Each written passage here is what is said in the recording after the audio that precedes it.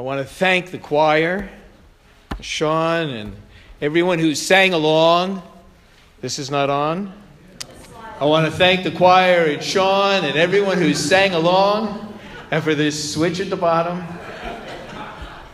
and for everyone who sets up each Sunday and during the week to prepare us for worship on this morning. With thanks to Gail and to Carrie for setting up our worship display, which we will talk about a little bit in a few moments. And I also really want to thank everybody. You've been soul food to me, you know. The way everybody has welcomed me and made me feel at home this week. And as I get to know everyone a little bit better, I realize just more and more how blessed I am to be with you. So thank you. I look forward to getting to know everyone. And also to find ways in which we can interact. And the growing number of opportunities for us to do things together. And following worship this morning, after a few minutes in the coffee hour, please feel free to come back to the sanctuary if you're so inclined. And I'd like to have a little bit of a talk back, not necessarily in anything in particular, but to talk a bit about what's on your minds. And if it's about the sermon or about the reading, but also about perhaps some ways you would like to guide me as we go forward in this time ahead. I've been thinking a lot about this period of time we're in, this period of flow and space and movement. Flow and space and movement. And how things in so many ways seem to be different for me. I'm not sure if that's for you or not, but there seems to be a difference in the way that I'm counting things and recording things and watching my calendar. I spoke a little bit about this last week when we talked about the Kairos time, that being God's time, this great arc of time from the beginning of creation until today. And then the tick-tock time of Chronos. And I get confused lately. Sometimes I'm wondering if I'm in tick-tock or if I'm somewhere floating along in the greater expanse of things. Because I think they're coming together in particular ways that I'm just starting to sense. And part of that has to do with the responsibility and the gift that I believe we have been given to care for one another, to care for our environment, and to pay attention. And perhaps it has to do that when things are in upheaval, when our lives are changing, that this difference or blending or additional layer of time brings us closer to something greater than we understand, greater than we think about on a regular basis. This sense of God in our lives, this power in our lives, and what it is that we're being called to in some ways. And most frequently, what it is we have to rely upon. Because we take steps in directions that sometimes don't have a very clear path. And we rely upon one another, and we also rely upon this sense of God in our lives. And again, as I stand here, I can't help but think, I want to remember all of the folks since 1858, right? That have stood here and that have been part of this congregation in terms of membership, that have faced one thing after another. As a congregational, as a faithful group of people working together in this community and touching the world beyond. And that continues, and how I am in that flow with you of that long history that this church has enjoyed. Last week we talked about Martin Luther King Day, and I did a little bit of research. Martin Luther King was signed into law in 1985, and it was established as the third Monday of every January because it was the closest to Martin's birthday. And only once since then, out of the 8 inaugurations that have taken place during that span of time, only once did Martin Luther King Day occur after the inauguration. Any ideas when that might have been? It was one day later. Only in 2008, when Barack Hussein Obama was inaugurated. Every other year, every other inauguration, MLK Day, Martin Luther King Day, came before the inauguration. And what made me go back into the research a bit was because I thought, wow, and I know it didn't happen that way, but I thought, I wonder if it was planned that way. So that every time we get close to inauguration of a new president, that we first remember what it is that the Reverend Dr. Martin Luther King Jr. taught us. What it is he lifted up from his faith and his gospel about caring for all of those who needed to be cared for as a reminder. And I'm very happy that we had the chance to talk about that last week. Because, you know, whether there's a disappointment, whether you are disappointed with the outcome of the election or you are pleased with it, it occurs on many levels. The bottom line for me is that whether we voted for one candidate or another or not at all, that deep in the core of who we are when we are committed to the gospel message is something that I think if we can get to it, that there would be no disagreement about caring for those who need to be cared for, about making sure that the environment is protected, that everybody has health care, that everybody has education. But this has been a tough one because it's even been difficult to get to those conversations. Yesterday I was with Kimberly and Frank. We went up to the march in Port Jefferson. Maybe some of the others were here. I know Connie. Who else was in Washington? We're in Sylvia and in Washington. And where? And Pat. And folks were in New York.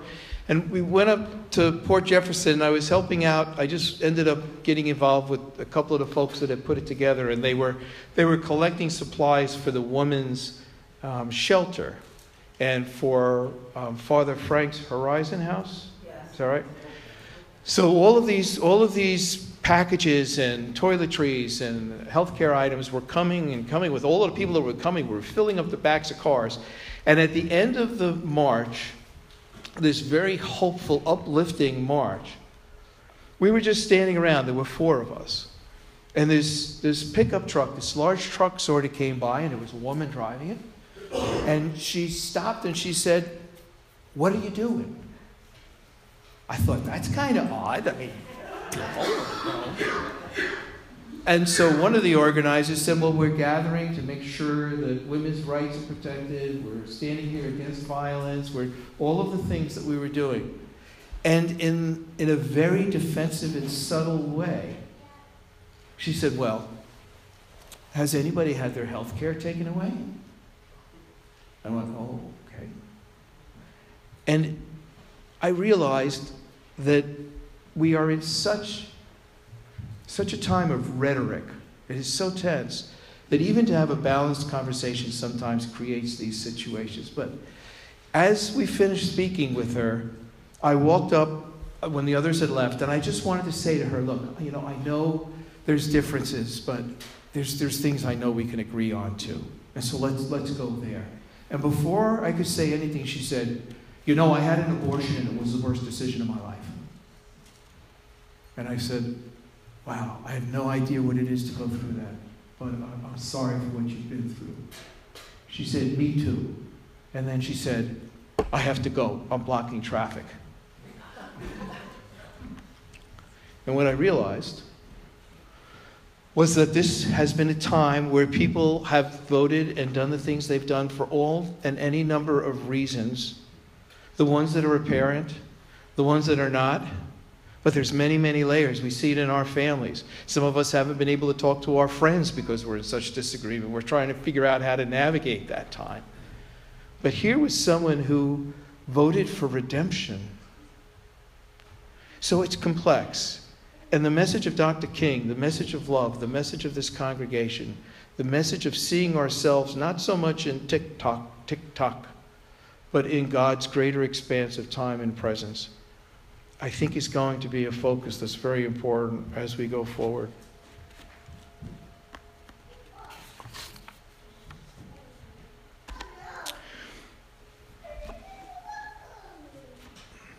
It's been tough. But I don't believe our faith has been shaken. I can get shaken. I can get a little verklempt. I can get confused. I can wonder about what's going on. But God's faith, that trust, that presence is always there for the taking. And I think in so many ways that's reflective of the light that we're talking about in today's reading. Even when it feels like the most dreary of times, even when we're making decisions and we say, oh my gosh, did I make the right decision? Or what's going to happen? Or when we start projecting, that inside each one of us, and we know this, and you know that as a congregation more than I do, is this sense of hopefulness because God is in our lives. Matthew starts off by saying, he quotes Isaiah and he says, land of Zebulun and land of Naphtali, the way to the seam along the Jordan, Galilee of the Gentiles, the people living in darkness have seen a great light. On this living in this land in the shadow of death, they've seen a great light. In the worst of conditions, in the most terrible of times, in the most shadowy of places, in the midst of what you could never imagine just happened, they have seen a light. And it is the light that Jesus has pointed to throughout Jesus' ministry. It is here now. It never goes out. It is upon us, around us, behind us, and guiding us. We are the presence of that light.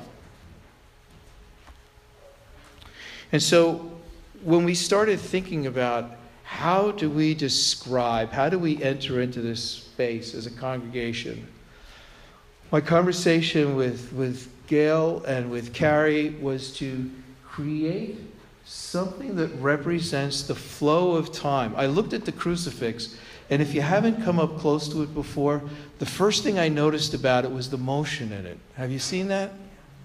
The way that it's carved, there's a motion in the crucifix that moves as you watch it.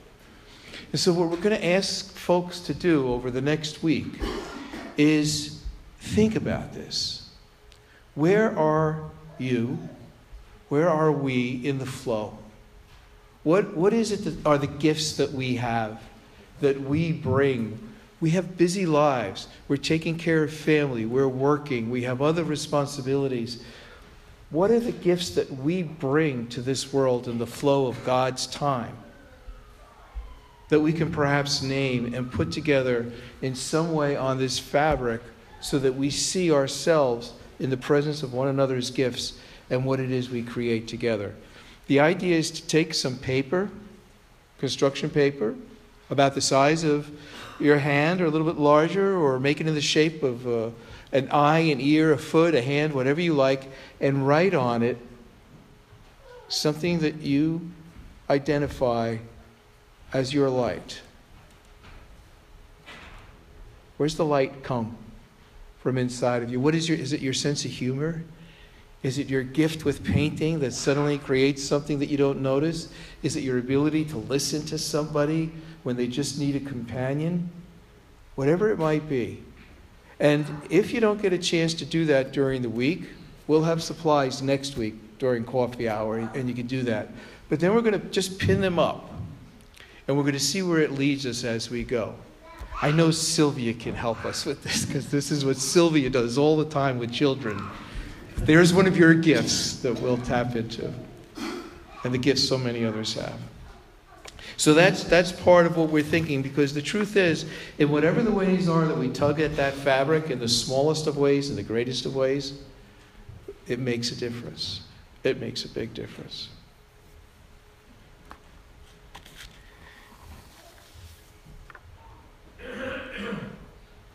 When Jesus got the word from Matthew, or in Matthew, when Jesus gets the word that, in fact, John the Baptist has been executed, The text says that he went off to Capernaum, and then it almost immediately has Jesus coming back and starting to call disciples. Well, I don't think it was like that. Matthew's not too much worried with tick-tock time. He's really not. He leaves out a lot of the details. He goes from one thing to the next because his main purpose is to reveal God to us through Jesus Christ. But before Jesus came back, he had to go off along with everyone else who was surrounding them when they got the news and think, oh my gosh, it's over. It's over. They're coming after us. They're going to take us away. This movement, this vibrant, exciting movement that we've had is done. We're going to be killed. So they had to go off, and the grief of losing John. But out of that darkness, when the time came, Jesus came back with a vengeance. Come, follow me. We're going to do a new thing. So out of even the worst of conditions, we rise up. And I think the parallel here, at least for me in the gospel, is that this is all about love. It's about the broadest, most expansive sense of love that can overcome even the most difficult and challenging of times. And whatever time we're in now, the needs are great. The needs were great a month ago. They're going to be great a month from now. And so when we get together and we have our talkbacks, or when we're in conversation with one another, the question I will always say is, how can we carry this message? How can we take this gospel out there, whether or not people even know we're talking about the gospel?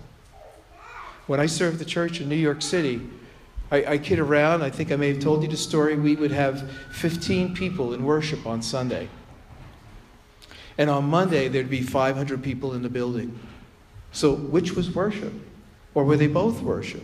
Who were our members? Were they the people that came in the building for clothing and for services and for help? And what do we do in terms of who we are? And we went right back to the most basic of ancient teachings, the teaching of hospitality, of being there for the other and letting the Holy Spirit do the rest, knowing who we are, knowing what we can do, joining together to do that, and then trusting God, trusting the Holy Spirit, trusting the light that leads us to take care of the rest. There's no darkness. There is no despair. We are in the flow. Whatever darkness and despair we may feel is fleeting. It does not stay in God's world, in God's light. We have to move in that direction. I think what Martin Luther King said about the moral arc of the universe moving toward justice is, in fact, the place that we are, and no matter how difficult it is, we know that we are not alone, that God is with us, Emmanuel, and that we've only just begun again.